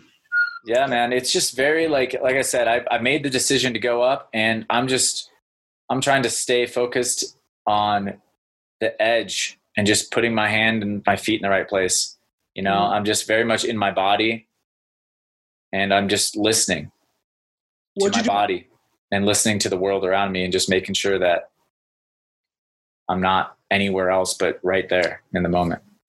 What'd you do after the climb? So you climbed it. Climbed it. The clip that you have is the one I did all by myself, because for this, again, it was it was kind of like a spiritual thing for me. So I didn't want anyone around. So the clip that you have is actually filmed on my phone, just like, you know, I set it up for myself. And actually that one, there was no one around. Then I came back down. I told Knox and Dylan, the Marin boys, I was like, dude, I did it. I feel good today, because I didn't want them there for I don't know. I just I wanted no one around for it. And then, because I didn't want to be influenced by anything, you know? And then once I'd done it, then I called them, because they were supposed to get the shot with me. And then Dylan, he brought the drone. We were going to get like a drone, like flying up with me, but he forgot the GoPro, or like the GoPro SD card, or the battery or something. So then we just filmed it with like the Nikon, and I went up 2 more times, but I ended up liking the shot from my phone the best. So I ended up using that in the video. Yes, you did it 3 times? Yeah, but I went up and did it a few more times, and that's when people were yelling at me. Oh, I didn't know that. Okay. Yeah.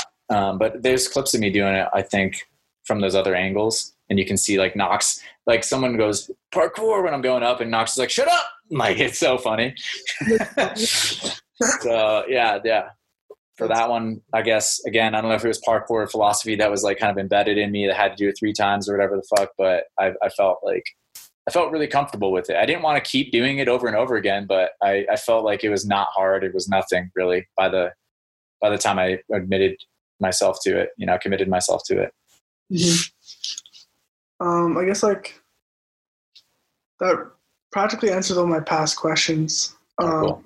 I guess like, and you already talked about a couple things. Like, do you have a ritual before you do something scary? Like, is it a breath? Is it a sandwich you eat before you train? I used to have so much more than I have now. I've tried to eliminate everything that I need, because I think it's all extra, you know?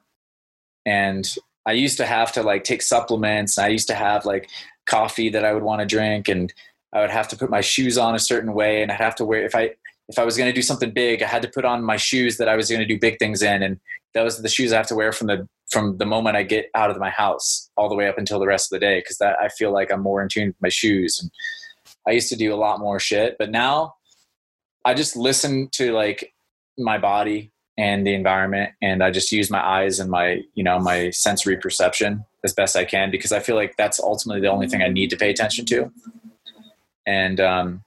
And yeah, I still do breath practices if I feel like I need to calm myself down. But for the most part, if I'm not hyped enough, or if I'm too hype, and I need to do a breathing practice, then I think what that would indicate to me at this point is that I'm a little bit too attached to the outcome. I'm a little too attached to like needing to do this challenge, that I have to like get myself ready, or I have to like, if I'm too nervous, I wouldn't even necessarily want to do it. I think I like to feel excited now more than anything by a scary challenge. And there's a few things that, I'll still maybe try to push myself through, but for the most part, I don't try to push past that barrier where I'm like scared or fearful, or I feel like I'm doing it for manhood or anything like that. Because part of like that rite of passage, the clip that you showed, that was one of the things I learned, was on the other side of that. I built this thing up so big in my head, and I felt like it had to happen, and I had to like overcome this desire to be like just a man, or, but it had nothing to do with, it was just a huge story I put in my mind, and it wasn't real, and nothing had changed on the other side of that. And by putting that story on it, actually, I made it probably more dangerous for myself, because I was actually taking away focus from the moment by making it, about something, rather than just doing the challenge that, I wanted to do. And it wasn't like it was dangerous, I don't think, but it was I think that that's even less dangerous to like not need to do it or not make it this huge thing now. Back to it, isn't that like similar to what meditation is? Like, isn't like this expectations and this breath practice and this practice in itself, like, isn't parkour in a way meditation? Oh yeah. I mean, it's the only it's the only thing that got me into meditation. You know, before this, I was just partying and like, I mean, that was my meditation. My meditation at first was like drinking or like, you know, actually I used to jump around when I was a little kid and stuff. That was meditation. You know, I was on the playground. You could say I trained parkour when I was a little kid even. You know, obviously I didn't know what it was. I didn't call it training and I didn't call it parkour, but I was always really into like physical feats and climbing, and I don't know what that was, but that's always, you know, that's always been my meditation. And then only recently, once I've like really got to a new depth in parkour, did I realize that I also wanted to do more traditional meditation styles, which are actually, for me, what's been helpful is like finding stillness practices that are also like they're like an equal and opposite kind of like thing to practice. Whereas parkour is like really ballistic and it gets you in the moment in this really like high energy way. That you have to get really still to do something really explosive. You know, being interested now a little bit more in certain meditations that are like getting really still so you can have like these like super deep realizations or epiphanies and stuff like that. And I'm not that disciplined with it because it's hard to get myself still because I'm so used to using movement as my meditation. And sometimes I think I bias myself trying to think that meditation the traditional way, like Buddha or whatever the fuck, whoever's meditating that way that's a better way. But I don't think it's better. I think it's just, they're equal, you know? I think for me, parkour has made me the most contemplative of any activity. Mm-hmm. Kind of what like I described with Joe was that like parkour and meditation and so many others are kind of just like different variants of like a shower thought. Mm-hmm. You know, in your shower, you're not on your phone, you're not like doing anything else but showering, and it forces you to sit there and think. Yeah. I love that. Like, I feel like my second best thoughts probably come out of parkour meditation, just because like you're not really doing anything else, right? You're just focused on like the task at hand, and I feel like when it comes to meditation, that's breathing, right? It's your most basic practice.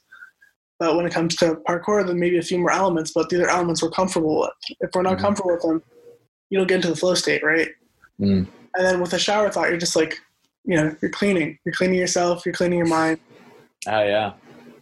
It's all really connected. It's just kind of like pushing away all the unnecessary details, kind of like adding some like Gaussian blur, or just like taking away, like if you would think about it in a photo, like taking away the grain. You know, yeah. It's just like the image at hand. Yes.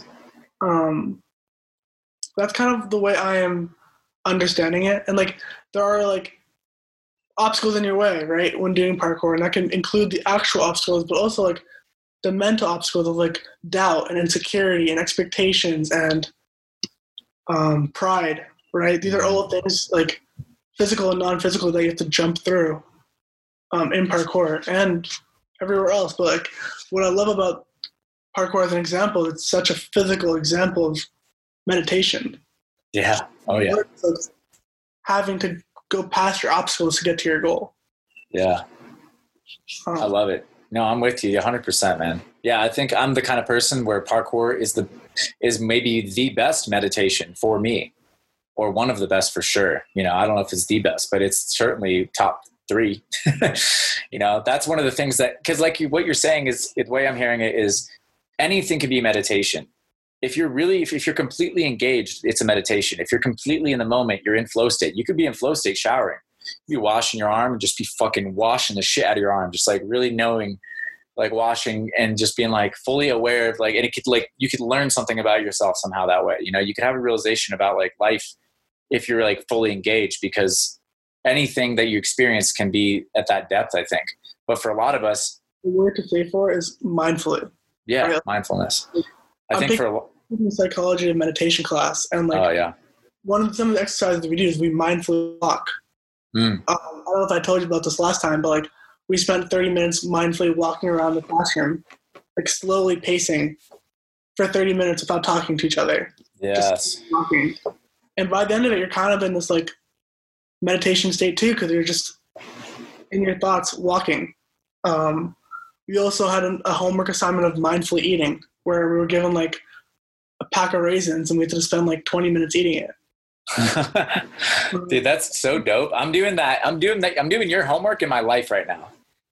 Like cause I was so ADHD or whatever, like when I was growing up, I never like took drugs for it and I never like was diagnosed, but I had a lot of extra energy and I had a lot of attention that I did not want to put like on what everyone else wanted to put it on. So parkour was like so good because it could get me fully engaged in life and have this meditative experience. But I've been doing that, dude. I've been doing like, I realized that I eat like crazy. Like everything became about speed and efficiency because parkour was about that. And that's like kind of like style I developed.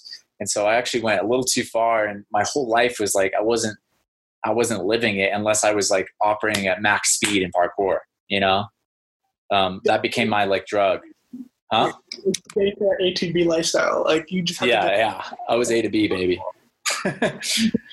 So I'm like learning how to savor the moment more and have like slow thoughts and really use space and like emptiness to become, you know, there's that famous Bruce Lee quote, which is like empty the cup, or maybe it's not his, I don't know which quote is his, but there's a quote that is about like empty the cup so you may, you know, fill it again with something. You know, it's got something to do with just basically you have to empty your cup. Otherwise you can't learn anything new. You have to like empty yourself. Reckon by emptying that cup, you're letting go of all those distractions or extra thoughts and just like being you, right? Mm-hmm. Like once you get rid of all those other like insecurities or just thoughts in your head, it's really just you and your mind. Everything is in the mind. But like, we don't have to go into that. It's more just like you are who you are, right? And like, this is getting fucking deep. Getting deep, baby. I don't even know what I'm getting at. All I'm saying is I feel like parkour is such a mindful movement. It has to be. If you're not mindful, that's where you fail. Yeah. It's one of those things that requires truth. And I think the more extreme you get with it, the more it requires of you. And that's why I think we tend to appreciate people that are really prolific or influential in the sport or that can do really amazing things. People like Phil Doyle or Joe Hendo or Dom, you know, because we know that they must be super engaged and they must be super meditative in a way to be able to get to that level.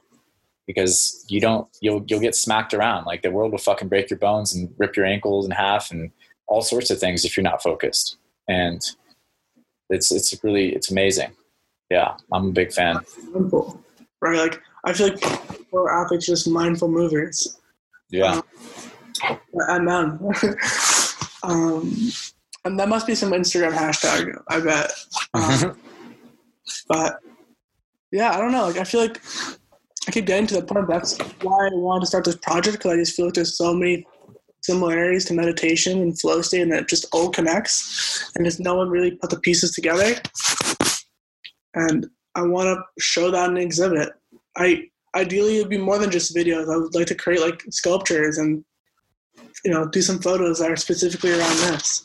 Yeah, you should, man. I mean, you're doing some amazing things. It's awesome to see. Just everything you're doing, man. It's dope. I'll try to wait to see what you're getting at. But yeah, thank you for answering those questions. Yeah, 100%. Sorry. Hopefully I didn't ramble on too long. I felt like it was hard to put my finger on. They're deep questions. Very deep.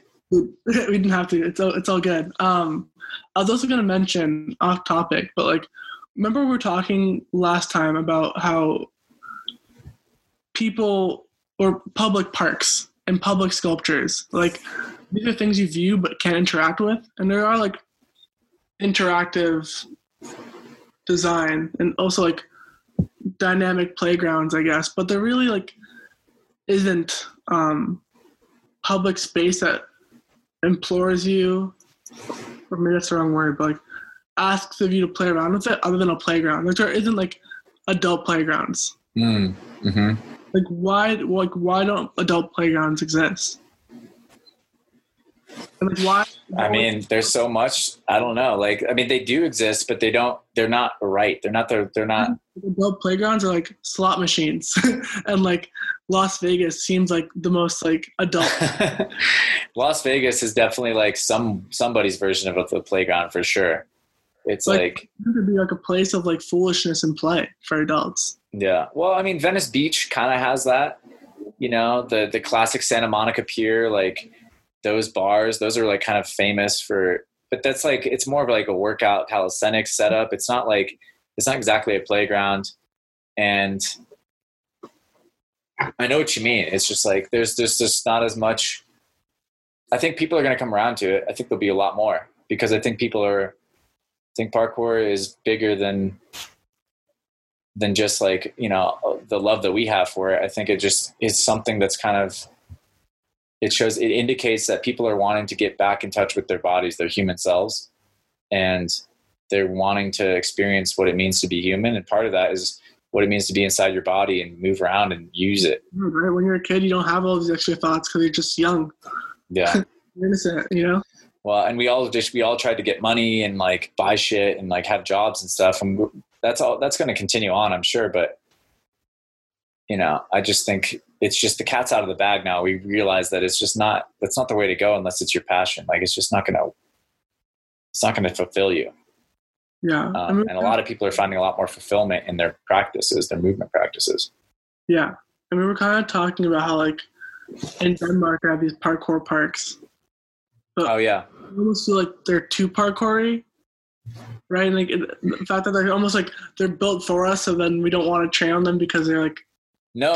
Well, I actually had the complaint that in Denmark, it's not that they don't want to train on them. They train on them exclusively. That's my complaint, is that they only train on the parkour parks, which that's perfect. That's what the government wants. And that's kind of like, that's actually probably what you want in society. But because I'm not Danish, because I'm American, I still have like this chip on my shoulder where I'm like, I want to fucking train on things that aren't for parkour. Like, I want to like repurpose something. I want to train on something that doesn't have, you know, it's not designated. It's not a safe place. It's not like, here's where you guys can play. I want to kind of like be like, I'll play where I want, you know, whatever. It might be just that liberty, whatever, like that sense of liberty or, you know, I don't know. I'm not trying to say that Americans have it right. I'm just saying that's what I felt when I was in Denmark. I was like, damn, this is so great that we have all these parkour parks, but how come no one wanted to train on like, you know, brutalist architecture in the city, you know, or like, you know, I don't know. I like the fact that you get kicked out of spots. I like the fact that you have to hunt down something. Like, to me, that's part of the art form that I want to participate in, which is, you know, going to a spot, being a little bit more. I feel like you're missing the parkour vision almost. Yeah. I think it depends what kind of parkour vision you want. You know, I want the kind that involves repurposing architecture. And I like the kind that it's like a collaborative effort with the architects that made those structures, but not in a way that like they intended, you know? That's what I like, is like it's like remixing. You're like, remix on this fucking building, you know? But if someone makes you a beat, then it's not a remix. It's like, well, that's a collaborative effort. You know, the community in Denmark has done a really great job of providing a lot of excellent spaces for those people to train at. And I'm sure they train all over the place too in other buildings, but I love the fact that I can go on top of a bridge or a building and do a jump that no one wants to do except me, and no one would want to do except for me and a few other people maybe, and make people kind of go, fuck, like, you know, like, it's not exactly the reaction that I am after, but it is like the fact that I know that I'm what can you say? Like I'm creating something a little bit more unique, I think, or I'm helping expand what parkour can be when I do it, when it's where it's not supposed to be, you know, that's an expansion of the border of parkour and expansion of my mind. I already know I can do something if it's inside a park. Then it's only about the distances and the, you know, it removes so much of the psychological factors that you mentioned, you know, people being insecure or feeling, you know, there could be spectators, it could be yelling, there could be people, security on their way, whatever. I like all that as part of the art form. For me, that's an interesting way to do it. You need more of the mental challenges in a way, or I guess physical. Like they're both. I mean, but I like the mental ones because I'm trying to get to that Dom level, but I feel like my body is also just not as robust as I'd like it to be. You know, I would like it to get like a lot stronger, but I don't know if I have the same skeleton that I could throw the big Dom fronts, for example. Yeah. What did I try to get at? Yeah, I like the whole idea of like repurposing. I think when I think of your movement, there is a lot of like repurposing in mind, and I feel like with like these counterculture sports like skateboarding, surfing that you mentioned, and parkour, like the idea of repurposing is inherently almost part of it because that's where it came from, and maybe that's what's lost in a parkour gym of any kind. I mean, things are gained from like safety and understanding and like control. 100%. The idea of this like repurposed creativity mindset is almost a little bit lost. A little bit. Because it's like, is it even an obstacle if it's in a gym? Or is it a piece of equipment? Is it a playground? You know, it's a piece of playground equipment more than it's an obstacle. It's there for you to play on. Whereas if it's a wall outside, then it actually, whatever. They're the same. It's not like I don't need to be like so esoteric about it, but I just think that like it is different. Fundamentally, one is an obstacle and one is a piece of playground equipment because one is made for you to play on and one of them is made to keep you out of this or away from there, or it's made for something else. What is the wall but an obstacle to stop you from doing something, right? Or like putting on a focused path. But like why do you need to use a wall like that? Like why are you forced to follow the rules, like hidden silent rules of society of like what buildings are supposed to be used for and what curbs are supposed to be meant for? Like why can't you just play?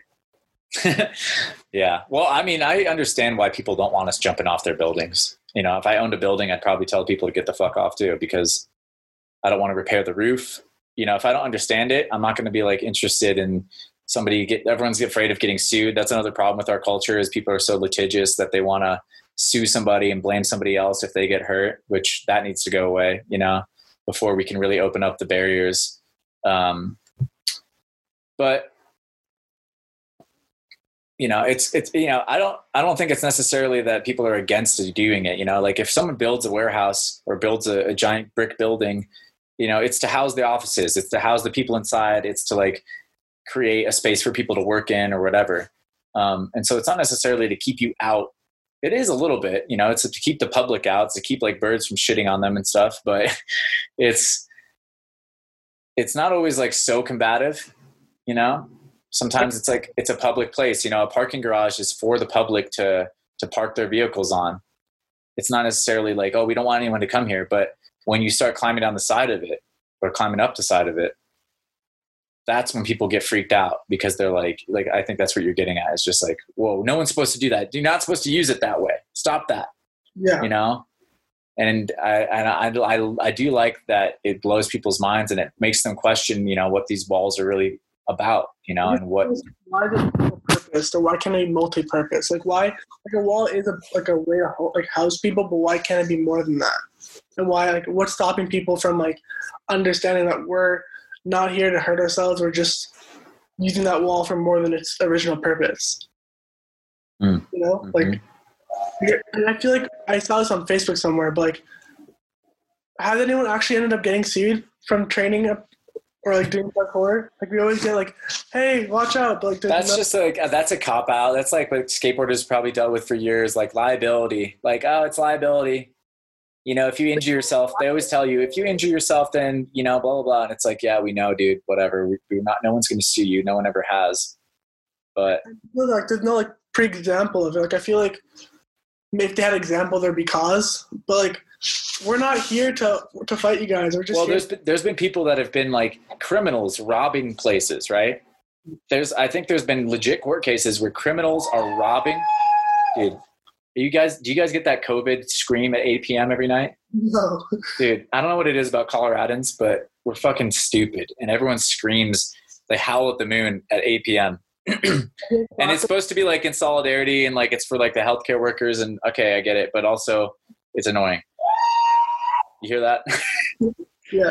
But anyways, what was I saying? Single purposing, maybe. Maybe I lost it. These fucking howlers. Basically, I think I was just getting at the. Oh, man, I forget what we were talking about. I just totally forget it. It's okay. Couldn't have been that important, I guess. Yeah, I guess not. I was talking about why are things multi-purpose and single purpose, and we're talking about lawsuits. Oh, okay, yeah, I remember what I was going to say. There's been criminal cases where some guy's breaking into another person's home. They fall and break their ankle, and they sue the homeowner, even though they're robbing that guy. Really? And they've sued the homeowner because he didn't have sturdy enough roof or some shit, and won. Because, there's been insane precedences because lawyers are just fucking slimy people sometimes, and they'll manipulate the system. I don't know how it happens, but you probably have just enough slimy precedences of shitty people, just putting the blame out on other people, that all of a sudden becomes legitimate fear to an extent.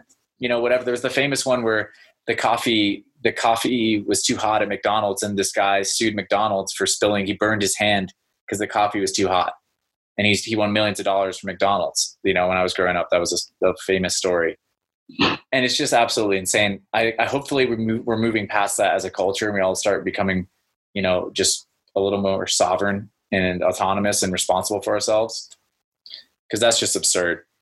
And maybe once that goes away, we won't have to deal with so much bullshit when it comes to people worrying about what we're doing.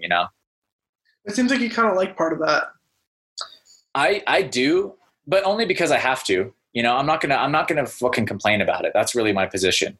Is I'm not gonna complain about it because I'm just gonna be that's cool. That's part of the challenge. Whatever. If it's not something I can change, it's to me, I see it as a fundamental societal issue that it's just gonna take a long time. So I'll play into it. This is the card we're dealt. And again, I understand where property owners are coming from. If you own the building, you believe that it's your building, do whatever you want with it. If you're paying the taxes on it, you're fixing the roof, you're fixing the rails. If anyone breaks them, if a brick gets knocked loose, which is rare, but it happens, then fine, kick us off. We should have to earn it anyways. It is just what it is.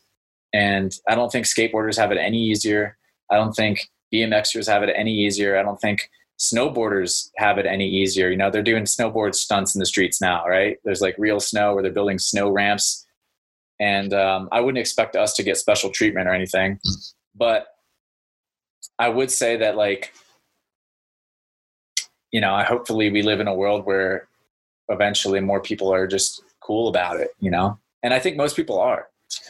I think mostly I feel bad for the people that call the cops before they even are willing to talk to you, or they come out and they're pissed off and they're angry, because I know it's not really at me. It's just their life is not good. That's why they're so upset, And so mostly I pity people if they're really upset, I'm just oh, it sucks for them. They have a shit life. That's why they're so mad that I'm just near their balcony or whatever, And I don't blame it, because life's hard and it's shitty for a lot of people. So the fact that I have free time to go jump on walls and just dick around in the sun, and I'm choosing to do that with my life. I can see why some people, they become so bitter that even the sight of a parkour person just having a great ass time can be irksome, So I take it as a privilege, and I try to just be happy about it. Solution: virtual parkour park. No one gets involved. It's all virtual. Ooh, that'll be the day.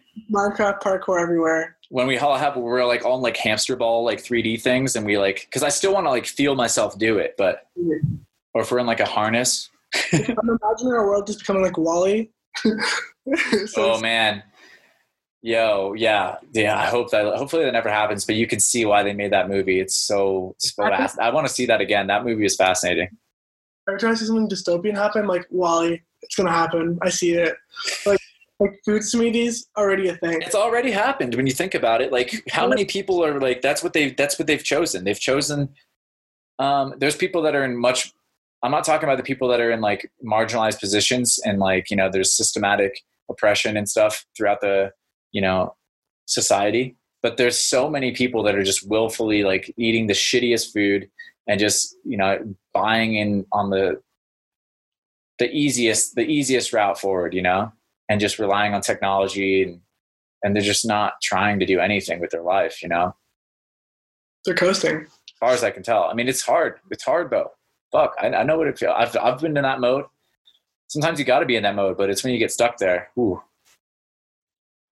I guess they're not in the flow state, right? Things are just too easy. There's no challenge. Yeah. We become soft, you know? We become soft as a species in a lot of ways when you think about it. There's like a lot of hardwired like grit. What's that famous Yamakage quote? Like, to become strong is to become useful? Mm-hmm. Is that it? Like, I don't know if that's the code is to become strong is to become useful, but I think that is like the policy was become strong to become useful. Yeah, I feel like you can become strong and not be useful, but they're recommending be strong so you can be useful. Yeah, that sounds more right. And that goes to what we're saying. Like, I feel like people are choosing to not work on themselves almost. Here's the fucking crazy part is parkour can be the same path. Yeah. I think parkour can be the path that people are taking in WALL-E. Go on. In that, if you're really on and not real parkour, like the real parkour, the path that they're talking about, be strong, be useful. All I'm saying is that might take you out of the parkour community sometimes. And some people will latch on to the parkour community, myself included, for a sense of safety, for a sense of what did you call it? Coasting, you know? A sense of just like, I'm here and I don't have to do anything. Finally, I found my people, whatever. And I'm not saying that that's not valuable because it's like parkour has given me so much. And the fact that, you know, I've had that sense of community and still have it is amazing. But I'm saying you can trap yourself in the parkour community the same way you can trap yourself. Like it's all in your head, you know, it's how your relationship to it. But I think that like, for me, I think I noticed in myself. And so I think it's a real thing. You know, I've seen it in other people as well, that you might not be getting your best results out of yourself by continuing to do jumps in parkour. And not to say that you have to stop, but if your whole life revolves around it, the way mine once did, eventually you're going to have to probably develop yourself in other areas unless it really works out, you know? You have to, no matter what. I think like, in any sport at the age of 40, 50, you can't really do the same amount that you did when you were 20. Yeah. You kind of have to like find some kind of off direction, right? I started finding at the age of 17 just because of injury, but like, you just have to force to think like, oh wait, like I do love this, but do I love other things? Yeah, 100%. And that's the flow state. Because really, what you're doing is if you're in the flow state, one of the big things you're feeling is like you're feeling yourself, your relationship to things. You're feeling like, what does it feel like? Am I really enjoying parkour? Or am I just doing it because it's like habit? Or am I just doing it because I feel like I need another clip because I'm addicted to like likes on Instagram or whatever, you know? Like it can be 100 different things and it could be all healthy or it could be all unhealthy. Or it could be all like focused and helping you, you know, develop yourself, or it can be completely unconsciously like developing yourself, or it can be, you know, it could be anything. But I'm just saying I've experienced like the full spectrum in some ways with parkour of like it working for me, working against me, you know, me being really, really passionate about it, me losing some of that passion and not knowing what's happening and stuff like that. But it's all part of life. And the more you can, I think, just tune into that self, that's when you're back in the flow state. And that's when you can perform your best anyways with any of this stuff. Yeah. Yeah, I agree. But follow the flow state, I would say. Follow the flow state, even if it takes you, you know, not into jumps for a minute. Just go with the flow, right? That's tough because going with the flow can also be taken to mean like, oh, just do nothing, just like float around and let the world push you around. I think that's what some people take that as. Yeah, but going with the flow state, going with that flow is like, it's not very much going with the flow. It might make you completely the opposite of going with the flow, with others. Because everyone else might want to do one thing, but if you're in your flow state, it might take you a different way. That's true. But again, you're still flowing, right? You're always going. Yeah. I'm just saying, like, when you say go with the flow, I think of like the herd one, like the herd mentality, more than I think of like, the flow state. I'm with the Bruce Lee, or maybe it's Jet Li. I don't even know. Like, maybe it's the same person. I don't even know. Yeah. No, it's not the same person. But yeah, I mean, Bruce Lee's a perfect example. Like, from what I know, and I haven't studied Bruce Lee, but he's like so prolific because he didn't go with what was told and what was expected of him. And he started blending different martial arts and creating his own style, his unique style. That was like one of his biggest things. He's like, I'm making my own thing. He's like, I'm not doing parkour, Why even say you're doing parkour? Parkour in a way, it can be like a religion if you let it. And, you could be like limiting your movement, limiting your expression if you limit yourself to being just a parkour athlete or just interested even within parkour in just a certain type of movement, etc.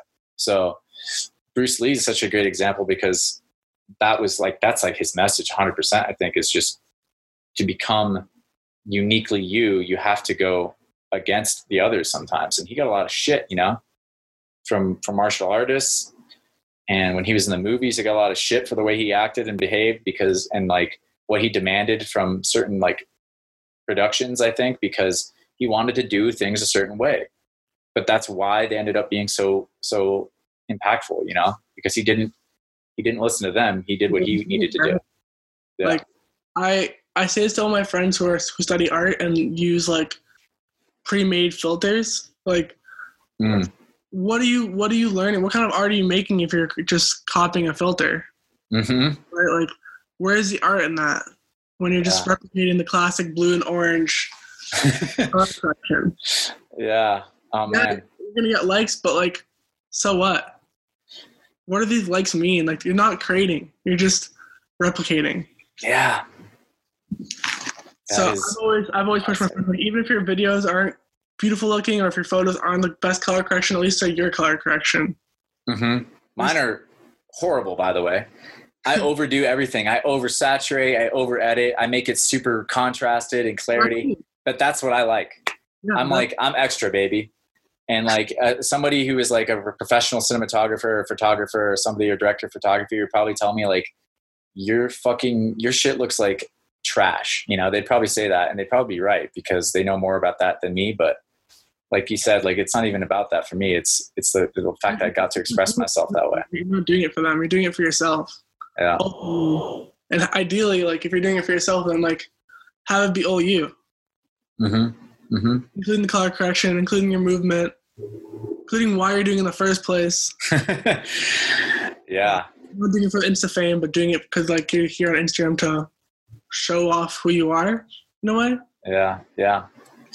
And then there's always the other side too. There's always the other side. It's never just one thing, Meaning what? You might come up against, I think that is where it starts. I think you have to be an individual, but also not to get Insta fame, but if you have a dream, you have to be realistic about what it entails too, I think, potentially. Like, be like, joining. Oh, you're good. I just mean that like, you got to pick your battles. Like, you're not going to express yourself maybe in every domain. It might be okay to pinch and borrow from other people and copy paste their filters if that's not how you express yourself. But I was more saying that like that's like going from like being a rebellious teen to like being a part of society is eventually going to give up some. Yeah, exactly. I was just talking with Phil about this. Oh, really? Yeah, his episode I'm about to release actually, and he was saying exactly what you just said. It's just like eventually you got to participate, And I was talking with Valentin. You know who Valentin Dubois is? Yeah, I do. He was staying in Colorado, and actually it might have been him, not even Phil, but I think Phil touched on it as well. Both of them. It's just like we as a culture, the whole the whole of the parkour community, well, I think we are just kind of going this way and we're figuring it out. I'm figuring it out. We all are. It's not like anyone's to blame, but it's just something that we really struggled with for a long time, is just accepting that if we want a piece of the pie, if we really want parkour to grow in a big way, we have to compromise in certain areas. There has to be a little bit of like concession made. There just has to be. We can't be our own entity. Yeah. in a world that's already like. And why would we want to be like? Did we really want to exist in a vacuum, or did we want to like? Because that doesn't affect anybody. Now we're just talking to ourselves, So that doesn't go anywhere, right? Yeah. Yeah, I believe like if we're repurposing, then that means we're already part of a society. Mm-hmm. It can't be a vacuum. Yeah. We're already automatically in a space. If we're just doing parkour in a gym, then it doesn't matter. The conversation is not important. But because we're already part of this world and we're using their walls and we're part of their conversation, and so then we should have to give up some to get more. Agree. Yeah. Yeah, man. Yeah, you got to make a few little things here and there. And hopefully you can be like Bruce Lee. Hopefully you can still stick to your guns enough. You can be such an impactful person that you don't have to make as many compromises, right? I mean, that's the dream as well, but Store, it's like, okay, Store is super impactful. Yeah. They're killing the game. They're getting opportunities to work with Michael Bay, right? But I guarantee when they're talking to Michael Bay, it's not like, yo, Michael Bay, this is how we're doing it. All right. Fucking just chill. All right. This is what it's going to look like. Obviously they're taking direction from this amazing director, and I like Roof Culture Asia more than I like Six Underground, but that doesn't matter. Like, it's still amazing for them to be able to do that and participate in this bigger society and like bring parkour into a bigger scope.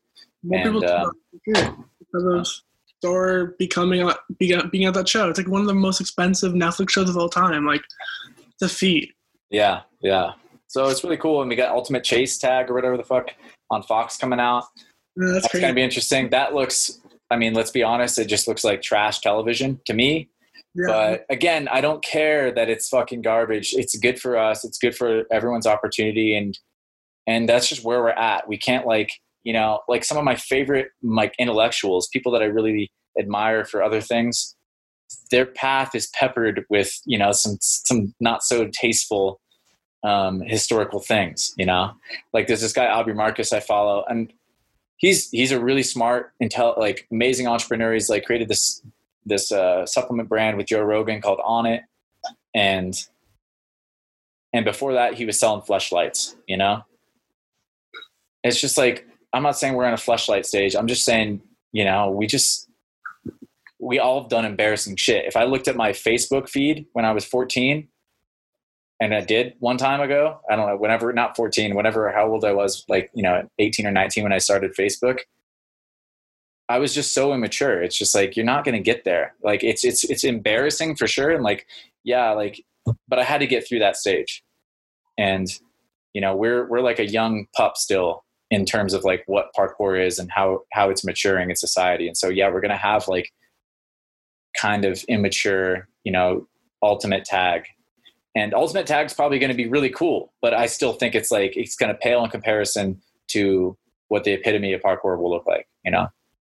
Because it's so produced. You can see it's like there's so many production people in that, just telling people like more, like be more ridiculous, like there's just people like, I'm the fucking, I don't know. I saw one today. She's like, I'll steal your soul. And it's like, what? No, you won't. You won't steal anyone's soul. Yeah, we love a good sob story as well, just to get some more Insta clicks. Yeah, and it's appealing to the masses, and it's appealing to people's lowest common denominator, and it's appealing to their lowest level of consciousness and their lowest, it's just what it is. But again, that's how we get people on board. Candy, baby. Yeah. Trail of candy, trail of breadcrumbs, and then we'll get them into, get the fatties in the Wally chairs, up and off that Wally chairs, maybe one day into a parkour gym where they can try it out in a little bit of safe space and then start exploring the world and using their body in a different way, so it's baby steps. Yeah. I feel like we are going towards a good direction. I think Store is a good example of where we're headed. I think they're showing that athletes can be treated well, that they treat the space well. Like I loved how Callan was talking to the people in the apartment with like respect, and that just shows like we aren't these like immature kids who are just like trying to like be rebellious. Like we're just trying to move, but we're moving within your space, so we're gonna be like nice about it. And I think that was a really good example of like where parkour could go if that image is spread. Yeah, absolutely. And they're doing a good job. They have like 5 million subs now. Like they're spreading it. They almost at 6 too, I think. It's crazy. Shout out the Store Boys, killing it. I got to get them on this podcast one of these days. I can. If Benj gets on, I can relay the message. Yeah, send him a. Just warm him up for me. But yeah, let's wrap this up. All right, absolutely. This was really helpful again. It's gonna be another 2 hours of editing. Okay. I'll choose the best moments. How does like your podcast work? Are you just gonna choose the best moments? Or are you just gonna take all of it? Like I usually just post the whole thing. You know, including this part, what's included? Everything. I'll take it all, baby. Awesome. I mean, here's the thing. I have a full-time job and I have a life, and I want this to be more bigger part of my life. But I don't want to spend a whole bunch of time editing and taking clips right now. And I think as I'm developing myself as a personality and as a voice and as like not even a personality, just literally who I am, I'll get more and more honed in on exactly what I want to do with this podcast. And I'll start putting a lot more effort into marketing it and promoting it and stuff. But I don't take any pleasure in that. So for me, that's the compromise that I'm going to have to make, is like, once I want to get really serious about the podcast, I'm going to have to do all those clips. I'm going to have to like I'm going to have to eat my veggies basically.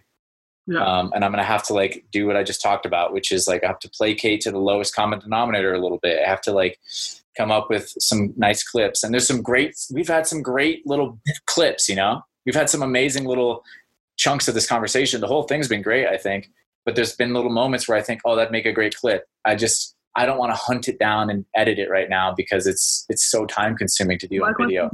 In terms of like, will we post it before the gallery or during the gallery? Like when I open up the... I can post it whenever you want. I could post it next week. I could post it maybe like a week beforehand. That's like a way to hype it up, or like... Yeah, when is it opening? Well, probably by like ideally, cross your fingers, like the virtual one, like end of summer. Oh, okay. Like I'm really hoping beforehand. Like, okay. Well, if it's going to be that long, I might ask you if I can publish it a little earlier, but it doesn't matter. Why I want to let you know, just because I'm still like, I gotta finish the project first and then find a way to code it. So it's going to take like, at least knowing me, like a month and a half, at least. Yeah.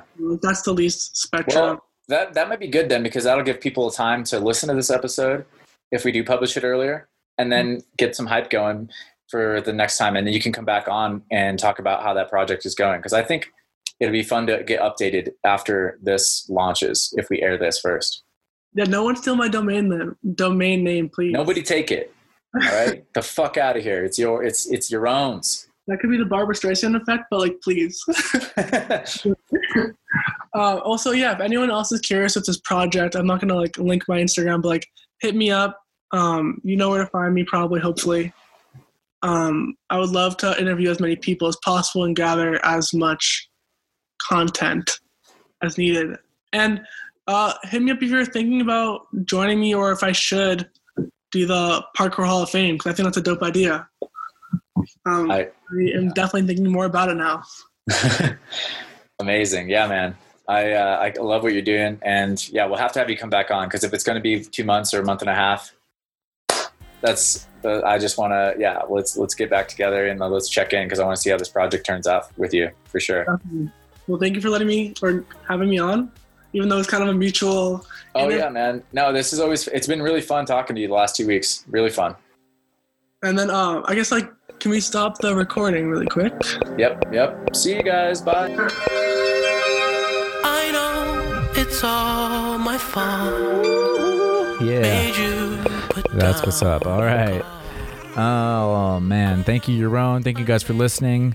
That was episode 85. And Holy shit, we are getting up there. Thank you guys for being a part of this project. As always, I have to ask, please subscribe if you're not already subscribed, and please leave us some 5 stars in the review sections, and tell your friends, and tell me what you want to see, and engage, and all the things. But thank you guys for being a part of it, just listening. We really appreciate everyone that just does that. And